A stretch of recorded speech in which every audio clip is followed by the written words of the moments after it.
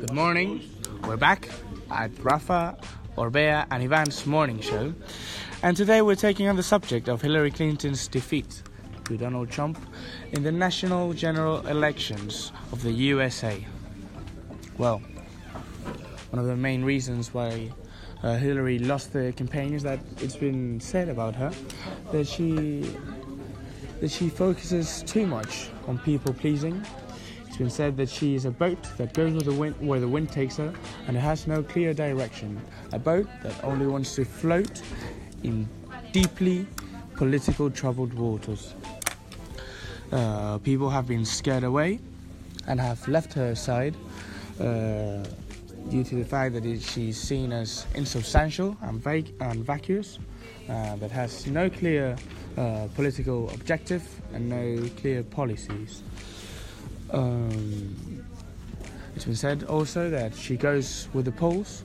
Whatever the poll says, she'll back. For instance, she's been traditionally against gay marriage, and she radically turned her political standpoint. She moved away from this opposition to gay marriage into a more open standpoint to gay marriage, due to the recent polls, which showed that the majority of the American population was in favor of the gay marriage. It's also been said that she does too much pandering, which is the colloquial term for attempting to be appealing for every group, and that she portrays a political masquerade that doesn't suit with a real personality and with private, perhaps, political thoughts. It's been a subject of mockery as well. The time when on our radio show, she said that one of the essential objects that she always carried with her was hot sauce, which is a stereotypical sauce that black people tend to, perhaps not to carry with them, but to apply to most of their food. Also, it's been said that she provides no change, and that she is in favor of keeping the most of the policies of Obama's administration. On this subject, we have an expert, Ivan Lorenzo, which will inform us about the reasons for her defeat in the national elections. Well, Rafa, I totally agree with you. I think America needed a change, and American people thought so.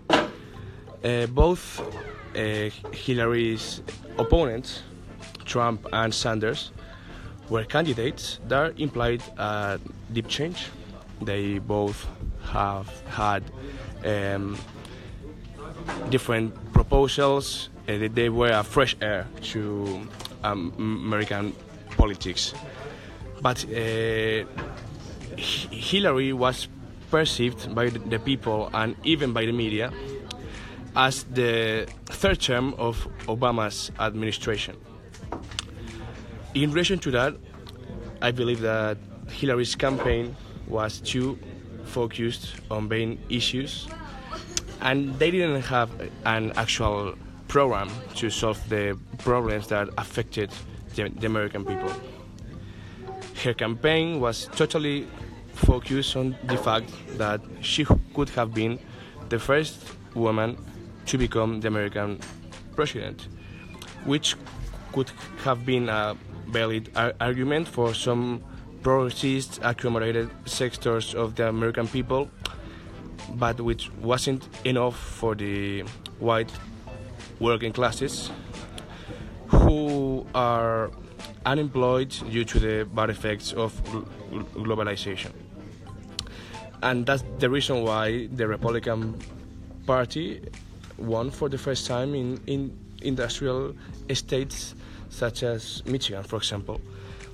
And I perceived that it was very important that while Hillary was talking about being a woman or about main issues, Trump was talking about industry, about companies coming back from Mexico and giving jobs, and about border policy, which are issues that actually affect the white working classes that voted for Trump. Well, apart from change and people pleasing, there are also some gaffes and scandals, which has also damaged her public image. In this subject, we have an expert, Juan Orbea, which will develop this idea. Okay. I'm now going to talk about the scandals involving Hillary Clinton, about the 5 main scandals involving Hillary Clinton, being the first of them. While she was in the State Department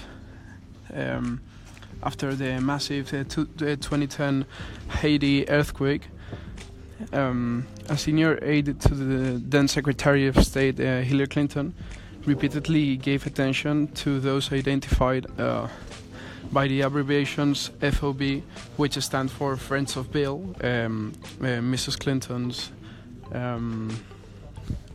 spouse. And the emails show that the Hillary Clinton State Department prioritized and benefited Mr. Clinton's friends in the $10 billion recovery effort. And the State Department also polled the popularity of Mr. Clinton in Haiti and shared the results with him. The second scandal is the Clinton campaign was tipped off to the release of the Benghazi emails. In April 2015, Clinton campaign deputy communications director Christina Scheck referred to a tip from a source regarding when the State Department planned to release Mrs. Clinton's Benghazi emails. Mrs. Clinton's lawyer, Heather Samuelson, followed up on the tip and writing the following quote: "Latest, still aiming for Friday, but potentially it gets delayed until early next week because still moving through interagency review process. We'll check back tomorrow and keep you posted. Quick update on this. Department of the DOS says the release of the 300 will likely happen on Thursday or Friday. We keep you posted as I hear anything further on my end. Thanks." End of the quote. The third scandal relating to something that Rafa has said at the beginning of the podcast is that Mrs. Clinton admitted sometimes her public and private positions differ. In a speech that she gave in 2013 before she was aiming for the presidential candidacy, Mrs. Clinton stated that her public opinions may differ with her private opinions because politics is an ugly business, and she compared it with a sausage being made, and quoting Hillary, that's what she said. She said, "It's unsavory and it always has been that way, but we usually end up where we need to be. But if everybody's watching, all of the backroom discussions and the deals, then people get a little nervous, to say the least. So you need both a public and a private position." One of the most known scandals is the Uranium One scandal, which involved a company called Uranium One, which is a Canadian-based mining company that owns 20% of the reserves of uranium that the USA has, and that during the Obama administration in 2010 was bought by Rosatom, a Russian state energy company. The scandal in this is due to this